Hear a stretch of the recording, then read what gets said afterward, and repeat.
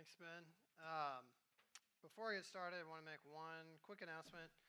So we have had some more volunteers for nursery, which KTC, which is a huge blessing. We still could use one or two more. So if the Lord's moving your heart, that would be a blessing. You can just let Julie know. So I'm going to read the text, and then we will pray, and then get started. Um, all right, so Daniel 5, I'm going to read verses. Ben, will you hit the lights real quick? I'm going to read verses 1 through 9 in Daniel 5. So this is what it says. King Belshazzar made a great feast for 1,000 of his lords and drank wine in front of them, of the 1,000.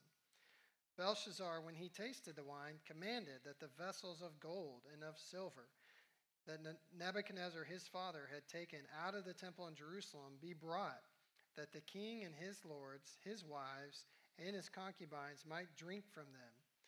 Then they brought in the golden vessels that had been taken out of the temple, the house of God in Jerusalem. And the king and his lords, his wives, and his concubines drank from them. They drank wine and praised the gods of gold and silver, bronze, iron, wood, and stone. Immediately, the fingers of a human hand appeared and wrote on the plaster of the wall of the king's palace opposite the lampstand.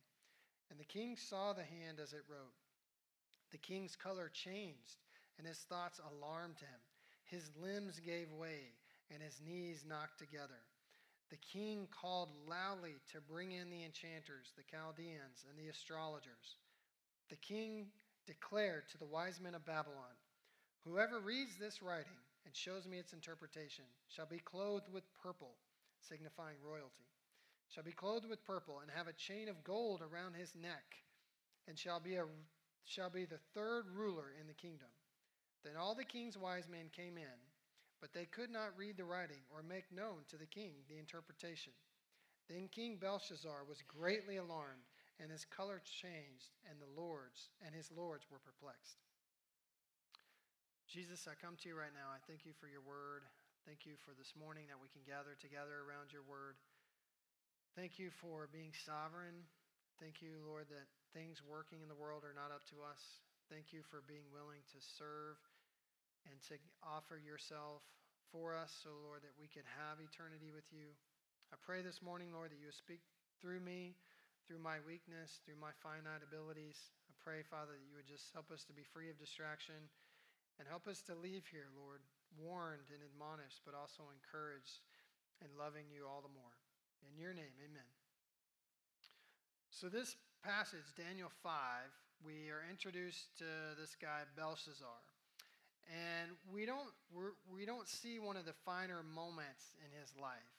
And if you think about your life and all the things that you've done, there are probably some moments that are not your finer moments that you may do over again if you had a chance. So as I was thinking about that this week, there was one particular point in time that came to my mind. I was probably 9 or 10, and my best friend Jeremy, our moms were best friends before we were born, so we basically were together from the time we were born. We were 4 months apart.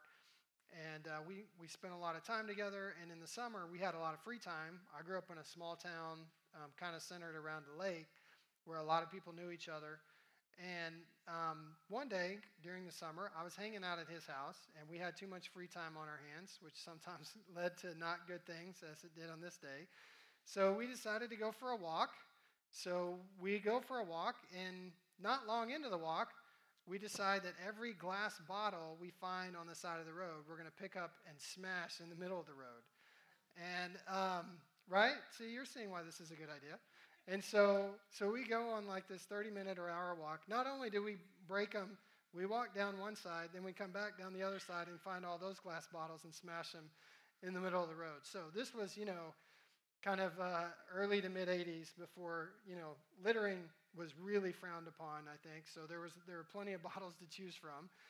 And so we go back to his house, and we're hanging out. And later that afternoon, his mom and dad and my mom, my parents are divorced, my mom come and they ask us if we know anything about these broken bottles on the road. And so, of course, we say, no, but we didn't do it, but we saw the kids who did it, and they look like trouble. And so we think we're geniuses. We're off the hook here. And so that night, it's dark, and we're laying on Jeremy's trampoline, and I think he looks over at me and says, hey, do you think they have any idea? And I go, no, we're fine. We're clear. And within minutes of me saying that, my mom comes out, and she says, Hunter, get in the car. And not in a very loving, motherly tone. So I look at Jeremy. He looks at me. We both get this kind of sinking feeling. The ride's pretty silent home. It's a short ride, thankfully. We go inside, and my mom grabs a wire coat hanger, and the old school wire coat hangers, and the back of my legs in this coat, it's like a Gatling gun. She is just hammering away on my legs. It was the worst spanking I ever remember getting. And so I was thinking about that, and I thought, what an idiot. That was not one of my finer moments. I don't know what we were thinking, that, we were geniuses. And somehow his dad made him go back and sweep everything up, and I got out of that. I don't know how. If he didn't tell my mom or what happened, but we were comparing battle wounds the next day on who kind of had the most bruises. So we pick up kind of in a similar situation here with Belshazzar, where he kind of puts himself on display and just kind of throws out all of his foolishness, and God is going to come in and bring judgment. And I can honestly say that I never broke another bottle, to my knowledge, in the road after that whooping. And so the judgment that God comes in here is meant to lead to correction and salvation. But unfortunately, we don't see that happen to Belshazzar. So I want to just give you the setting of what's happening in Babylon at the time that Belshazzar is in control. So the end of chapter 4 ends with Nebuchadnezzar's in charge. He's ruling, and he's just been rebuked by God for the third time, and he appears now to be making a genuine repentance and kind of setting the whole kingdom of Babylon on a different trajectory. And so Belshazzar comes in and appears to just be wrecking things and taking it the other direction. Now, Belshazzar was most likely not the direct son of Nebuchadnezzar, even though it says, we'll see in the text, it calls Nebuchadnezzar his father. In the ancient writing, they didn't use the term grandfather or great-grandfather or great-great-grandfather. Father was meant more just to denote ancestry. So similar to how Abraham is called the father of the Jewish people, it did not mean he's literally the father of every Jewish people, but he was the original seed that God chose to create the Jewish people. So it's that kind of relationship here where Nebuchadnezzar is the ancestral father of Belshazzar, but unlikely his actual biological father. So Belshazzar was the son of Nabonidus. Now, Nabonidus was the last king of Babylon. So the Medes come in and they conquer Babylon, and so Belshazzar is most likely in charge of the city of Babylon because Nabonidus spent 10 years of his life. He didn't like Babylon, so he spent 10 years setting up a royal residence for himself in a place called Teman. So Belshazzar is most likely the one who's left in charge, which would make sense because he says, I'll make you the third ruler. In verse 7, he said, I'll make you the third ruler in the kingdom. Well, he's probably the second ruler, and third is as high as he can offer because Nabonidus is number one. He's in charge of Babylon at the time, and so he's kind of given out, the best position that he's allowed to give out. So that's kind of who's ruling, who's in charge of Babylon, is you have kind of a king who's absent, and then you have a ruler, his son, who is kind of, messing things up. And what's happening at the time of Babylon is, we'll see at the end of the chapter, it says in verse 30, that very night Belshazzar, the Chaldean king, was killed, and Darius the Mede received the kingdom. So Babylon was a big city. It was very well insulated. It had a big wall that went around it. The wall was so wide that chariots could even pass on top of it. And it was known for having a huge storehouse of food. So the fact that this night that Belshazzar is throwing this big party and it's going to end in his destruction, there was no surprise sneak attack. Darius didn't show up in the middle of the night, surprise Babylon, it would have taken weeks, if not months, to put Babylon under siege before they would have been able to penetrate and come in. So it just kind of adds, understanding the historical context adds to the foolishness of what Belshazzar is doing here. Because in the middle of his city being under attack, in the middle of a war, right literally at his front door, he decides to throw this big raging party. And so we're going to see as we look at his character, there are a lot of things that are lacking. And actually, this fulfills the prophecy that God talked about. In Isaiah 47, Isaiah prophesies about the destruction of Babylon. And specifically in verses 10 and 11, this is what he says. You felt secure in your wickedness. You said, no one sees me. Your wisdom and your knowledge led you astray. And you said in your heart, I am, and there is no one besides me. That I am language is reserved for God, referring to himself. So this highlights some of the blasphemy. You said in your heart, I am, and there is no one besides me. But evil shall come upon you, which you will not know how to charm away. Disaster shall fall upon you, for which you will not be able to atone. And ruin shall come upon you suddenly, of which you know nothing. So we know Babylon, Belshazzar is throwing this party. His city is under siege. So either he's so disconnected from reality that he doesn't care that they're in the middle of war and he just wants to have fun and party it up, or his thinking is so warped and so contorted that he doesn't think there's actually any way that they'll be defeated. I mean, he thinks their city is impenetrable and that he doesn't have anything to worry about. So let's look at Belshazzar's character, and we'll see four things in his character that all highlight his need for God and what's lacking in his character. So the first thing is we see he's lacking in virtue. So he likes to party, and he likes to have not just, family get-togethers and grill some burgers. He likes to have big parties. So it says he invited 1,000 of his lords and his wives and his concubines were there. There would have been servants there to serve the food. So this is a big ordeal. We're talking multiple thousands of people. And he puts himself on display in front of everybody. So when it says, and he drank wine in front of the 1,000, it's not meaning that he was just necessarily at the head table. It means he was making some kind of spectacle, some kind of show where he wanted everybody watching him. He wanted everybody's praise and attention on him. He wanted to be the center of the show. He basically wanted everybody to stroke his ego for him. So now Nebuchadnezzar, his most likely grandfather, was not a virtuous person either. And God shows up and rebukes Nebuchadnezzar 3 different times.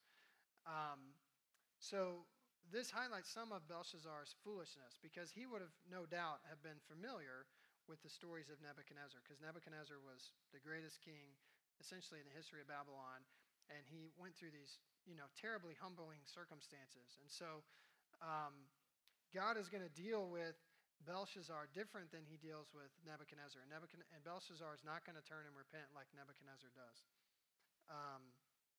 So again, he throws this big party, and then not only is he kind of this, guy who wants to take place in drunken debauchery, he takes it up a notch, and he says, let's go ahead and blaspheme. Let's make an even bigger show of who I am and kind of what Babylon is. So he says, let's bring in the gold and silver and bronze.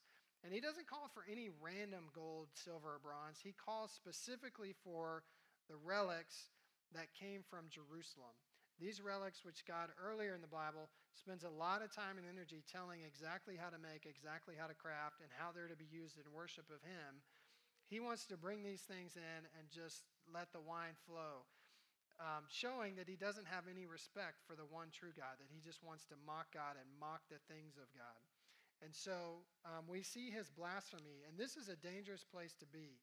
There are a couple verses that I want to reference, Galatians and Isaiah. In Galatians 6, verses 7 through 8, this is what Paul tells us. Do not be deceived. God is not mocked, for whatever one sows, that will he also reap. For the one who sows to his own flesh, from the flesh reap corruption. But the one who sows to the Spirit will from the Spirit reap eternal life.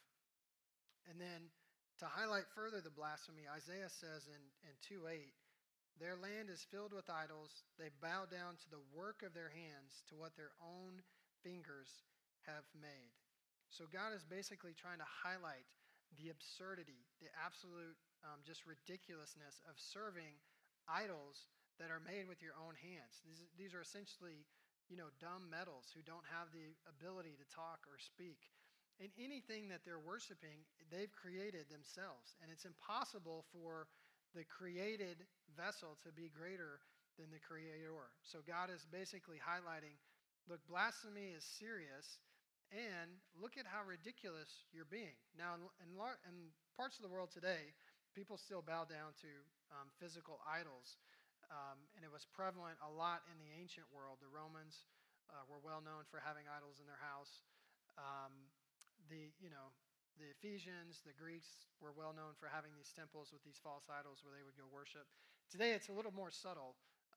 We may worship and pursue idolatry through trying to pursue positions or money or possessions or fame or just having people like us. So it's not always clear where if I go to your house, you would say, hey, this is where I do my idol worship. But it would be evident in your life, just like it was here in Belshazzar's life. So he's blaspheming the God of heaven. And another point that I just want to make a reminder is we will worship something. So we either worship God or we will worship idols.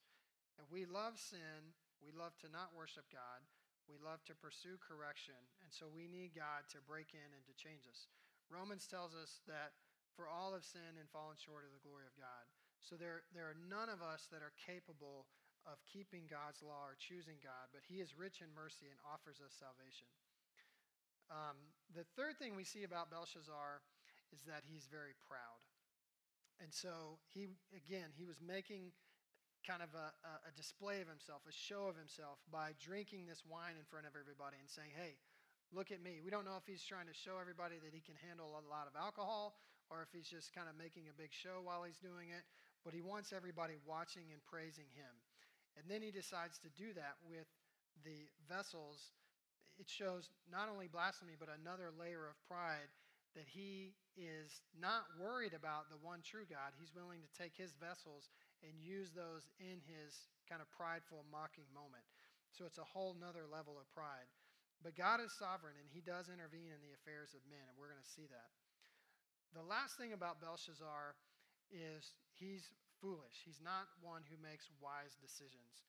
And there's a connection here, I think, between what he's doing and kind of his lineage and what happened in 1 Kings 12. So in 1 Kings 12, Solomon dies, and his son Rehoboam becomes king. And when Rehoboam becomes king, he makes a really, really poor decision early in his reign, and it costs him a lot. So remember, Solomon was the most prosperous king in all of Jewish history. He experienced unprecedented peace. He had, riches that they said the half had not even been told. His wisdom was astounding. So he puts together this cabinet of people, of advisors, to give him advice. And so things are going well in the kingdom when Rehoboam takes over. And so you would think that he would not come in and just gut everything that was working and start over, but that's essentially what he does. So he comes in, he has this really tough decision to make, and he goes to Solomon's council, the wise men of his time, and he says, tell me what to do here. They give him wise, sound advice. Well, then he goes to his peers, essentially the people he wants to put in to be his wise counselors, these other young bucks like himself. And he says, hey, what do you think I should do? This is what the old washed-up wise guy said. And they said, no. And they tell him to do the opposite. And so he comes back and he basically says, you guys, your time has passed. Get ready. We're about to show people what it really means to be king. So he comes and he tells his decision. He makes his decision. And then almost immediately, his kingdom is torn apart, and he only ends up with it being king over a fraction of the original kingdom he inherited, and the rest of it's given to Jeroboam. And so Rehoboam's foolishness is kind of on display for everybody to see, and it results in immediate kind of judgment and God stripping away his kingdom. Belshazzar is in a similar situation. He is going to be basically, we don't know that he did the same thing Rehoboam did if he came in and just kind of gutted all the wise men that were there and put in the new people. But we do know Daniel is not there. Not only is Daniel not there, Belshazzar doesn't even know who Daniel is. So again, similar to Solomon, Nebuchadnezzar was the greatest king in Babylon. He had this kind of unprecedented wealth, and essentially the whole, he was kind of ruler over the ancient world. And so things are going pretty good in his kingdom. He's worked hard to build, this rich, prosperous kingdom. And then now we have Belshazzar, who's come in, and at least Nebuchadnezzar's most trusted, wise advisor is nowhere to be found. And at the time that Daniel gets called in here, he's old. He's probably even in his 80s. So he's seen a lot happen in Babylon. He has a lot of wisdom. And for whatever reason, again, we don't know if Belshazzar demoted him. But Belshazzar does not have Daniel in his life. He does not have his sound wisdom and advice. And God's judgment is going to come in and take away his whole kingdom and his life. And so Belshazzar is one who acts foolishly and rejects wise counsel. All right, so that's a little bit about what Babylon, who was ruling Babylon, kind of what was happening then, and then Belshazzar, kind of who he is.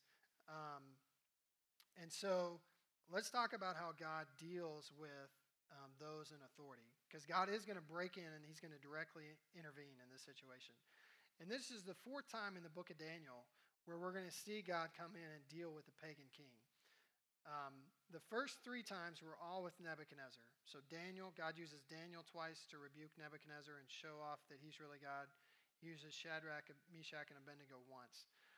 So this fourth time, Belshazzar comes in and starts pursuing his foolishness and his pride, and God is going to show up. And Belshazzar enters kind of abruptly in chapter 5, and he's gone by the end of chapter 5.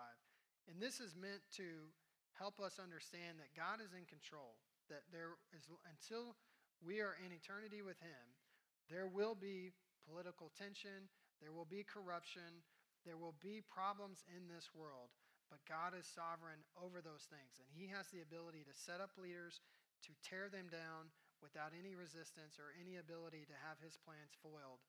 And that's what this chapter is meant to show us. Belshazzar kind of shows up, and then God takes him out. And so we don't have to worry or fret whether you feel like your family or your life or the country or the world is out of control. God is able to break in and deal with people as he sees fit. And it's important to remember that he's not capable of dealing with us imperfectly. He will deal with us perfectly because his character is perfect. So as Kent reminded us, thought he did a really good job a couple weeks ago, God opposes the proud and gives grace to the humble. And God is getting ready to break in and show how he opposes the proud. So I'm going to read verses 19 and 20. This is part of Daniel's answer. When Belshazzar says, hey, come in and I need some answers. I'll give you a royal robe. I'll give you a chain around your neck, a gold chain around your neck. So this is what and then Daniel starts to kind of to answer him and rebuke him and explain God's judgment. And this is what he says in verses 19 and 20. He's talking about Nebuchadnezzar here. So, and because of the greatness that he, meaning God, gave him, meaning Nebuchadnezzar. So, and because of the greatness that he gave him, all peoples, all nations, all languages trembled and feared before him, meaning Nebuchadnezzar. Whom he would, he killed, and whom he would, he kept alive. Whom he would, he raised up, and whom he would, he humbled. But when his heart was lifted up and his spirit was hardened, so that he dealt proudly, he was brought down from his kingly throne, and his glory was taken from him. So God is trying to remind us that, these men of Babylon were hard men. They were not men who cared about their people. They saw their people as a means to an end. They were not men who were trying to love and protect and care for their people. We get this picture of Nebuchadnezzar where he basically did whatever he wanted, to whomever he wanted, whenever he wanted, however he wanted. And he was concerned about his own narcissistic urges. And Belshazzar appears to be following in the same line of destruction. And so these verses don't tell us anything when they're describing Nebuchadnezzar about a pursuit of love or justice or righteousness or truth. It was all about him and what he wanted. And these kings have become so oppressive. Nabonidus, when the city of Babylon and the kingdom were captured and they were turned over, Nabonidus was so unpopular among the people of Babylon that when the invaders came in, the people actually welcomed them. They were tired of this kind of oppressive, rule where people were not treated as people, but they were dehumanized and treated as objects. And so they welcomed these invaders. And this doesn't leave us with a great picture of men who really loved and cared for their people. It leaves us with a picture of men who were sinful and only cared about their own needs and pursued destruction. And God wants us to know that he's different than those in authority. He does bring judgment, but he brings judgment to offer salvation. God is holy. He is pure. He is just. He cannot ignore our sin, so his wrath is very real, and his wrath is to be feared, but he's also a servant. Unlike these men, he serves and he offers his own son in our place. The wrath that would have crushed us fell upon Jesus so that we can be with the Lord and that we can experience joy unspeakable. So when God's presence shows up, two things happen. Sin is exposed and truth is declared. And we're going to see that here. We're going to see his pride exposed, Belshazzar's pride exposed. We're going to see the queen come in and speak truth, and then we're going to see divine truth spoken through Daniel. So when this finger appears, this hand appears, and this finger writes on the wall, Belshazzar is immediately terrified. I mean, this is real fear. It says his thoughts alarmed him. His limbs gave way. His knees knocked together. I mean, he probably fainted if his limbs gave way. So he was just making a spectacle of himself, seeking the praise of everybody in front of them. Now he's crumbling. He's literally collapsing in front of everybody, also making a spectacle of himself, but this time being humbled by God. So he was just up there kind of saying he was the man of the hour, puffing out his chest, and now he's just totally helpless before the Lord. And it's important to remember that pride always has at its root insecurity. So whenever we are being prideful about something, we are trying to cover up something that either some sin or something that we're insecure about to try to glaze over so that hopefully nobody notices. And so God puts the light here on Belshazzar and exposes his insecurity. And so how does Belshazzar respond? He calls for the wisdom of the world. And it says the king called loudly. Now, I don't know there if loudly means he's like screaming like a little child, just get me something, I need some relief. Or if he's kind of taken time, gotten himself together, and is now kind of puffing out his chest of, I'm the king, Babylon is mighty, we'll bring in these brilliant men and we'll figure this out. But it says he called loudly. And so he immediately turns to the wisdom and the resources of the world. And he's hoping that these things can bail him out, that they can help him. And this is often what we do a lot of times as believers. When something happens in our life that's hard, that's frustrating, a lot of times we turn to ourselves, our abilities, or we turn to those in the world to help us out. And that will leave us, when we have a problem, that will leave us empty because God is the only one with any real power or any real authority to change hearts. I recently just finished reading the book A Praying Life, and in there Paul Miller does a great job of kind of highlighting how to kind of constantly lay your needs and your helplessness before God. And he shares a lot of powerful stories from his own life of when he tried to fix things on his own and it often got worse and worse, and then how God would come in when he kind of helplessly turned to him. And he also shares a lot of encouraging stories about kind of turning to God right away and how God would break in and help. And so Belshazzar is not turning to God. He's turning kind of to the wisdom of the world, hoping that this will bail him out. But the wisdom of the world will always leave us empty. And the resources of the world will always leave us empty because God is divine. And so when he's trying to do something, his wisdom is divine and it's not able to be understood. by us apart from his intervention. And Martin Luther was dealing with this a lot in his day. A lot of people kind of in his time, 500 or so years ago, there was the rise of atheism and humanism was happening. And a lot of people were starting to really call into question God. And how can there be suffering in the world? And how can God be good? And how can he be in control? And so Martin Luther felt compelled to respond to these questions that were being asked. And he responded with some direct truth. But one of the things he included in his response was, we are humans. And so we have a certain level of finite abilities. We have a certain level of flawed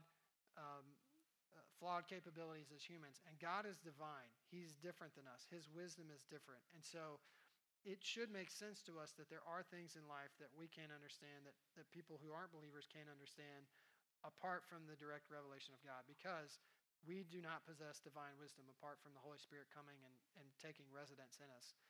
And so what Belshazzar needs here is he needs some divine wisdom and some divine revelation, and he's turning to the wrong place to try to get it. So we see again his whole countenance changes, and he kind of becomes one that's weak again, and he crumbles. It says again, his color changed. He was greatly alarmed, and now it also says, and his lords were perplexed. So you can imagine it's probably really silent. Nobody's saying anything because they've just brought in, the best people to fix it, and nobody has anything to offer at all. And so then we have the queen come in, and she's going to declare some truth. As we don't know what her beliefs about God are, but God's going to use her to declare some truth to Belshazzar. Now, the queen wasn't at the party. We don't know why. Maybe she was just old and crotchety and didn't want to stay up late. Or maybe she knew it was going to be a big debauchery fest and she didn't want any part of it. But she comes in and listen to the rebuke that she gives Daniel. And you get the sense that this woman has a lot of experience. So we don't know if she was Nabonidus' wife or if she was Nebuchadnezzar's wife. We don't know exactly his relationship to the queen. Other than it's not, one of, because of his position and one of them being married, but she comes in as one who has a lot of experience, and as sometimes only an old grandma or mom can do, she issues this like public scolding with no regard for what kind of reputation, what kind of hit he's going to take on his reputation. So she comes in verse 11, and she's going to tell him to call for Daniel. So this is what she says. There's a man in your kingdom in whom is the spirit of the holy gods. In the days of your father, pointing to Nebuchadnezzar, so again, not necessarily his direct father, but his ancestor, light and understanding and wisdom, like the wisdom of the gods, were found in him. So she knows a lot about Daniel's character. If she was Nebuchadnezzar's wife, she would have had a front row seat to see a lot of the things that God did to humble him and change him. And she would have seen how he was different. So in the days of your father, light and understanding and wisdom, like the wisdom of the gods, were found in him. And the king, Nebuchadnezzar, your father the king, says like the same thing 4 times. The king, your father, the king. She's basically saying, you are an idiot. This is the man you need to talk to. And so, again, this is in front of everybody. Made him the chief of the magicians and the enchanters, the Chaldeans and the astrologers. So she's saying, all of these men you just talked to, he was in charge of all of them. And now you don't even know who he is, you idiot. And so she's giving him the answer.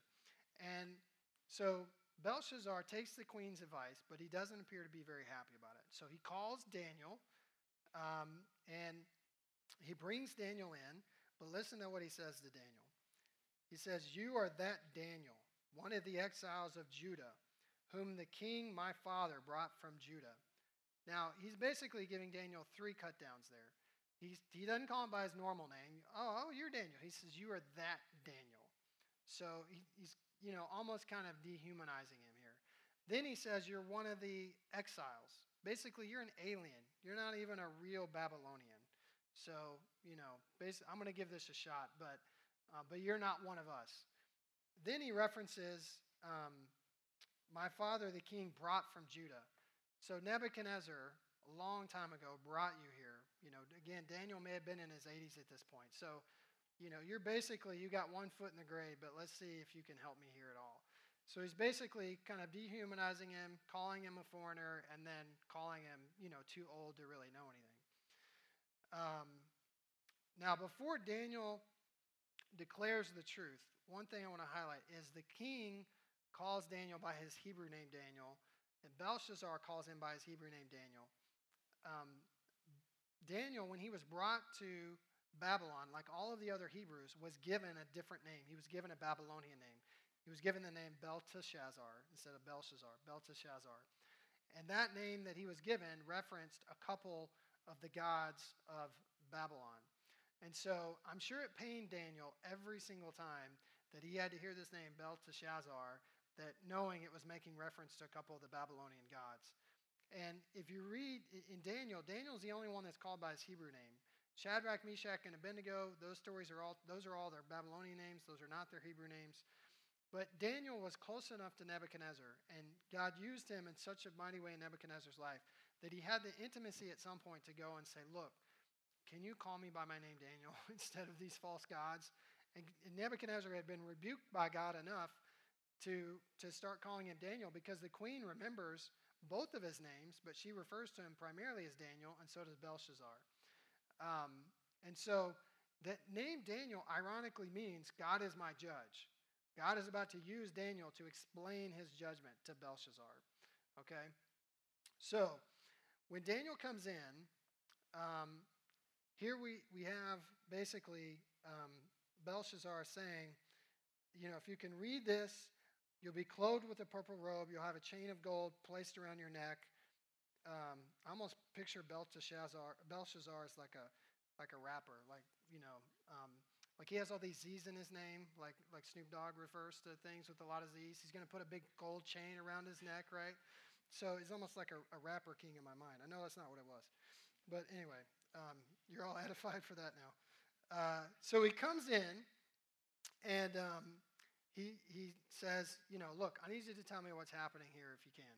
So, and he offers Daniel this power and this money. He offers him this position of money and power. Now, Daniel turns it down. He says, look, I will do what you've asked me to do here, but I don't want the robe or the chain or the power. You can keep all of that stuff. And there's an important point here in that Daniel was satisfied with where God had him. He had been demoted. He'd been humiliated. The king didn't even know who he was after being Nebuchadnezzar's most trusted advisor. But he's contented. He comes back and he says, I don't need any of these things. And anytime that we're pursuing God and pursuing other things, and I'm praying God will fully teach me this lesson, there is tension in our lives. And Daniel has moved past all of that to where God is enough. And that's one really important truth, that God is enough for his people. And so Daniel does not need this money or power. He ends up accepting it because Belshazzar makes good on his word to give him these things. So it's not bad to have those things. It's not bad to accept them. But that was not his goal. That's not what he was pursuing. That's not what his life was about. And so Daniel does accept it, but he also goes to give Belshazzar a history lesson. So now Belshazzar is getting 2 history lessons in the same night. The queen came in and basically rebuked him, told him about Nebuchadnezzar. Now Daniel is going to rebuke him and tell him about Nebuchadnezzar and how he heeded God. And almost as if God had set Babylon on a different direction and made a covenant with them, and Belshazzar has come in and broken that covenant and is now going back to kind of pagan idolatry. So one thing I think that's important to know is we are all guilty before God. And Paul tells us this in Romans. In Romans 1:18 through 23, it says, "For the wrath of God is revealed from heaven against all ungodliness and unrighteousness of men, who by their unrighteousness suppress the truth. For what can be known about God is plain to them, because God has shown it to them. For his invisible attributes, namely his eternal power, his divine nature, have been clearly perceived ever since the creation of the world, in the things that have been made. So they are without excuse. For although they knew God, they did not honor him as God or give thanks to him, but they became futile in their thinking, and their foolish hearts were darkened. Claiming to be wise, they became fools and exchanged the glory of the immortal God for images resembling mortal man and birds and animals and creeping things. So the point I want to make here is we're all guilty, and Belshazzar knows he's guilty. As soon as the handwriting appears, his whole countenance changes from one of a big, party monger to he faints and just is crushed before God. And we see that in Scripture, that whenever people come face to face with God, if you read throughout Scripture, they all just kind of collapse before God, and God has to revive them. And so it's not that Belshazzar was not religious. He was religious. He was praising the gods of gold and iron and silver. So they're almost having kind of a perverted worship service where everybody's drinking and praising these gods.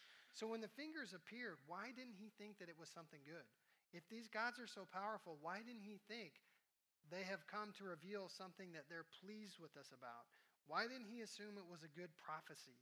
And I think the reason is because in his heart he knew he was sinning against God. And we all do. Paul makes it clear in Romans that none of us are without excuse before God. And so God's going to come in and he's going to issue his judgment to Belshazzar. And unfortunately, Belshazzar is not going to repent. But he's going to come in, and again, God has to bring his wrath on those who are corrupt, or he would not be a just God. He would not be able to allow corruption and injustice to go by if he were perfect. So I want to end with 4 lessons from Belshazzar's life. The first one I alluded to just a second ago. We know what we're doing when we sin. This is similar to Belshazzar. He collapsed when he was confronted with God because he knew his heart was not right. God is holy, and he's incapable of not dealing perfectly with us. But he's also merciful. He, by his mercy, bore our shame so that we could be united with him. Belshazzar turns to the wisdom and resources of the world, and he gets nothing. He's let down by the brilliant minds of his time. And I'm very thankful in our modern world that we have lots of conveniences, that we have an abundance of food, that we have clean water, we have access to medicine, we have transportation or access to transportation. But all of these ultimately are still gifts from God, and they come directly from his hand. And we should not give praise, as we were singing that song earlier, it's your breath that we pour out our praise. He is the provider of everything in our lives, and it's our breath he gives us to even be able to praise him. And so we should turn to him when we have needs. We should go to him first. The other thing is we should hope for change in others because we're all in Belshazzar's situation. As I mentioned, we're all born under the curse of sin. And if you think that's too simplistic or that's too harsh, think of Adam and Eve. They were given a perfect environment. They had no need of resources. They had no need to worry. They were free from sin. They could literally every day see God face to face. They could understand and see his glory, and yet they still chose sin. They still chose to rebel and to choose death. And so we're all in Belshazzar's situation. We all choose sin. We all choose death. But God has redeemed us. He has brought hope through the work of Christ to us. And so let us not be hopeless when we think of others who seem beyond the reach of God. No one is beyond the reach of God. Kings are not beyond the reach of God. Our family members, our friends are not beyond the reach of God. So let us be filled with hope that the gospel can break in and that it can change cold, hard hearts and it can restore their lives. And finally, Belshazzar does not repent before the Lord. So Daniel gives the interpretation, the words mene, mene, tekel, parsin. And this is what he says. This is the interpretation of the matter. God has numbered the days of your kingdom and brought it to an end. You have been weighed in the balances and found wanting. Again, that's where we all are. All of us have been weighed by God and been found wanting because we choose sin. And your kingdom is divided and giving to the Medes and the Persians. So when Nebuchadnezzar was confronted with God, he always acknowledged who God was and repented. And we're not told that Belshazzar does that. It says that very night, Belshazzar, the Chaldean king, was killed, and Darius the Mede received the kingdom. So it's dangerous to hear the word of the Lord and not heed it? Belshazzar hears a word directly from God, and he does not turn. May God grant us the wisdom and grace to hear his voice and turn to him when we hear it. Let's pray. Jesus, I thank you for your word. It is not always easy. This is a difficult chapter in a lot of ways. It's difficult for me, and Jesus, we need your help. I thank you that you have left us your word. I thank you that we do not have to worry about you making mistakes with us, that we do not have to worry about your kingdom being overthrown or your power being taken. I thank you, Lord, that we can depend on you for everything. And I pray, Lord, for myself, I pray for all of us, that you would move our hearts, Lord, that you would build our faith, that we would depend on you for everything. And I pray, Lord, that you would give us sober minds that are alert, that are ready to receive an admonishment or a rebuke and repent. And I pray, Father, that you would also just increase our love and affection for you. Help us to see more of you. In your name, amen.